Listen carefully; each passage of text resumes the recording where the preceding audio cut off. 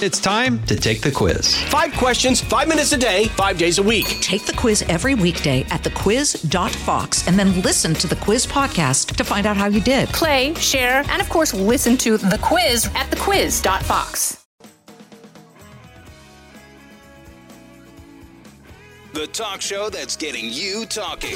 You're with Brian Kilmeade. I took in billions, hundreds of billions of dollars in taxes and tariffs from China. We never got 10 cents for 40 years. They never paid us anything. Hundreds of billions of dollars. And businesses were starting to come back to us.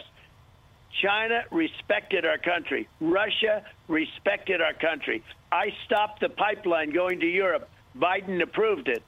But, of course, he stopped the Keystone pipeline in our country, and others he's trying to stop. Now, we have a group of people. I don't know if it's Biden. It might not be. But we have a group of people that are destroying our country and perhaps knowingly destroying our country. That was the President of the United States a half hour, about 90 minutes ago on Fox and Friends. Joining us now to discuss this, J.D. Vance. He wants to be the next senator from Ohio. And, you know, he's the best-selling author of his movie, Hillbilly Elegy, which also became a very successful movie. J.D., welcome back. So the President of the United States is weighing in on all things that's going on with China in particular, and there's a strong sense that maybe we shouldn't be competing over there. He came back and said, I still think we shouldn't punish the athletes. Where do you stand? Yeah, you know, I think that what these athletes are doing is they see that China is a big market, and they frankly don't see themselves as American citizens or as dedicated to the American.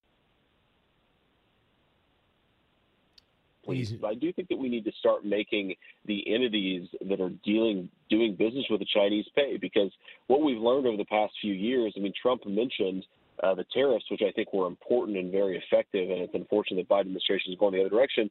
But what we've learned, if anything, is that the Chinese and the people doing business with the Chinese only respond to penalties. They don't respond to complaining. They don't respond to finger wagging. They respond to penalties, and we've got to have a government willing to fight for our interests over the Chinese interests. And what is the sense of China's role in the extension of the problems we're having with this supply chain? Because they're having their own problems, and I can't see who's benefiting and who's hurting more. Can you? You know, I think that one of the reasons the Chinese are hurting, as I understand it, is they've been incredibly aggressive about COVID. You know, I mean, it's a totalitarian state, so they will literally, shut people in their homes, lock them in their homes while the door shuts. Of course, you can't do that. We've learned that the hard way in the United States. You can't shut down your economy. I think the Chinese are facing some of their own consequences.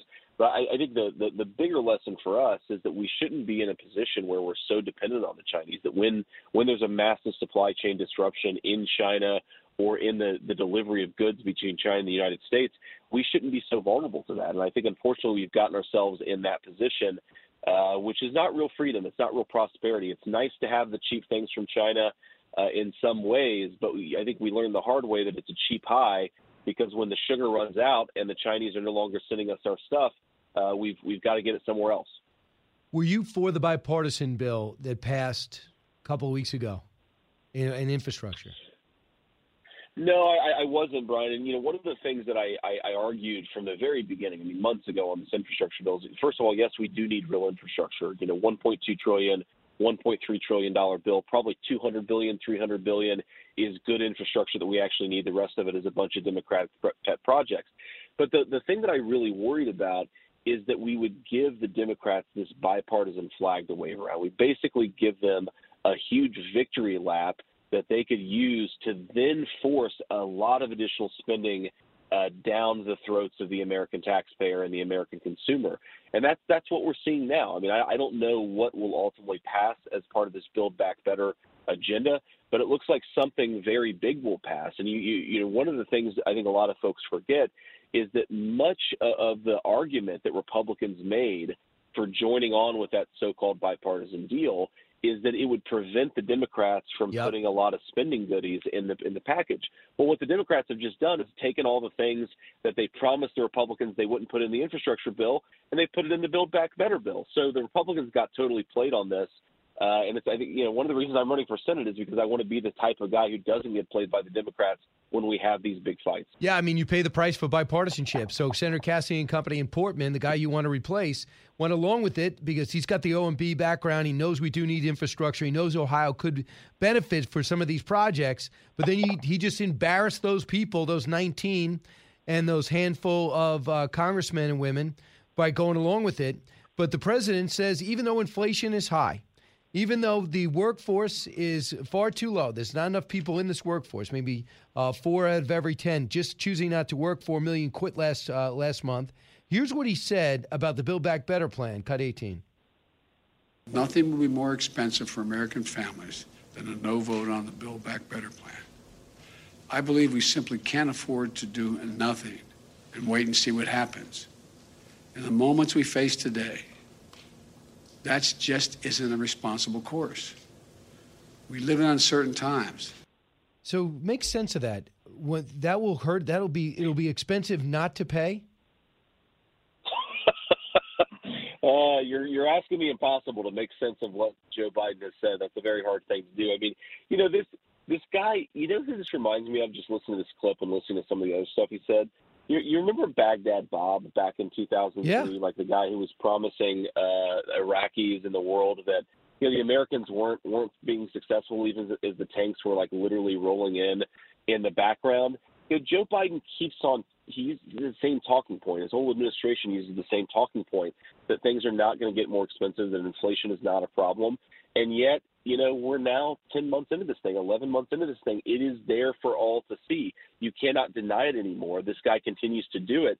And the thing, there have been a lot of bad policies from the Biden administration, but the thing that I think is just catastrophically dumb, especially as we get, in my neck of the woods in Ohio and into the beginning of a pretty cold winter, is the energy policies of the Biden administration. Like the supply chain problems, look, they deserve a lot of the blame, but some of this is long-term, bad policymaking from Americans over 3 generations.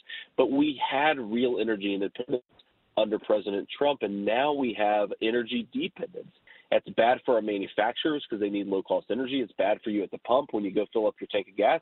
It's bad for Ohioans who got to heat their homes this winter. It's just a really crazy unforced error, and it's one of the things that's making everything get more expensive in this country. Last item, this just came across.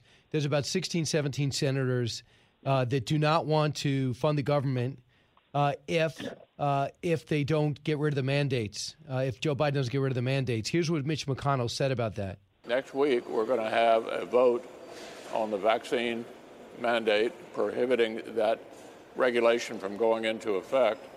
I think it has a decent chance of passing the Senate. I don't think shutting down the government over this issue is going to get an outcome. We're not going to shut the government down. That makes no sense for anyone. Almost no one on either side thinks that's a good idea. President Trump says that's weakness. Other people say that's leadership. What does J.D. Vance say? Yeah, I think that I agree with the president on this. I mean, we have to use the leverage that we have when we have it.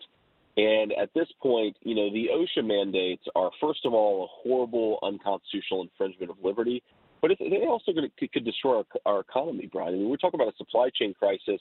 We could lose 20 to 30% of our truck driving workforce if this mandate goes into effect.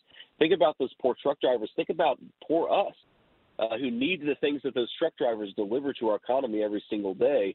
If we don't use the leverage that we have, and unfortunately as a minority party, one of the few points of leverage we have right now is we can say we're not going to expand the debt limit unless the Biden administration rolls back this destructive anti-constitutional amendment. I think we should do it. I think we should use the power that we have. I think that it's politically smart, but most importantly, it's good public policy, because if this mandate goes into effect, everything that you and I worry about that we've been talking about, Brian, it's going to get 5 times as worse this time next year. No question. I think that he's paying such a price. And I saw the breakdown of what happened in New Jersey and Virginia, and a lot of it had to do with the oppressive mandates and restrictions from the coronavirus. And yet he's hurting himself by continuing to do that. It seems to me that Republicans might be able to do him a political favor if he would just say, okay, I had no choice, but he's not going to play that game and the mandates will stay. I just don't think shutting down the government is going to benefit Republicans, but I understand your philosophy. JD, if people want to support your Senate run, how do they do it? Yeah, the best place to go is jdvance.com. Ohio's a big state. We've got a lot of momentum, but we could use all the help we can get. They can learn about the campaign, volunteer, support us with resources. All those things really matter. And jdvance.com. So in the two polls, it's been a while since I've seen a poll, but you are trailing Josh Mandel. How do you plan on closing that gap? I think that what we've seen in the numbers is that every month we go up and the other candidates go down. And the race is still a ways away. We're 5 months away from the actual primary. That's all we've really got to do. I don't think it's actually too tough. We just got to keep on gaining. I think the last poll that I saw actually had us tied for the lead. So long as we keep our momentum, we're going to win this race. And certainly that's what the direction of the race is pointing, is me gaining and everybody else losing. That's where you want to be. And you would welcome a debate. Yeah, we've actually done like 6 or 7 candidate forums that are kind of debates. We have some exchange. We go back and forth. We've already done some. We're going to keep on doing those. And I think, again, if you watch those debates, it's pretty clear. I think I've got the right message, and I think I'm actually talking about things that people care about, not just throwing slogans and talking points at them. So the Protect Ohio Values PAC originally did a poll in April, and you were trailing 25 to 6%. And now in the last poll, he only got you by 3 points. So I know that's not an official Gallup poll and certainly not an election result, but it does show people are listening. JD, good luck in the sprint to the finish. Thanks, Brian. Good to talk with you. Yep, and have a great holiday. 1-866-408-7669. When we come back, we'll find out if there's a need to know more. This is the Brian Kilmeade Show. Jason in the House, the Jason Chaffetz Podcast. Dive deeper than the headlines and the party lines as I take on American life, politics, and entertainment. Subscribe now on FoxNewsPodcast.com or wherever you download podcasts. Listen to the show ad-free on Fox News Podcast Plus, on Apple Podcast, Amazon Music with your Prime membership, or subscribe wherever you get your podcasts.